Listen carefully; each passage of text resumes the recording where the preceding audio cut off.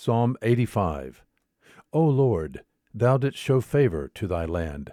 Thou didst restore the captivity of Jacob. Thou didst forgive the iniquity of thy people. Thou didst cover all their sin. Thou didst withdraw all thy fury. Thou didst turn away from thy burning anger. Restore us, O God of our salvation, and cause thine indignation toward us to cease. Wilt thou be angry with us forever? Wilt thou prolong thine anger to all generations? Wilt thou not thyself revive us again, that thy people may rejoice in thee? Show us thy loving kindness, O Lord, and grant us thy salvation.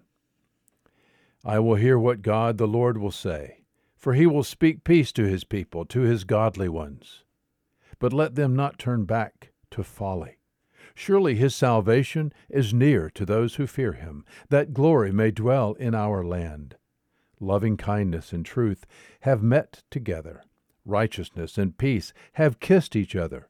Truth springs from the earth, and righteousness looks down from heaven. Indeed, the Lord will give what is good, and our land will yield its produce. Righteousness will go before him, and will make his footsteps into a way. Psalm 85. There is good news today.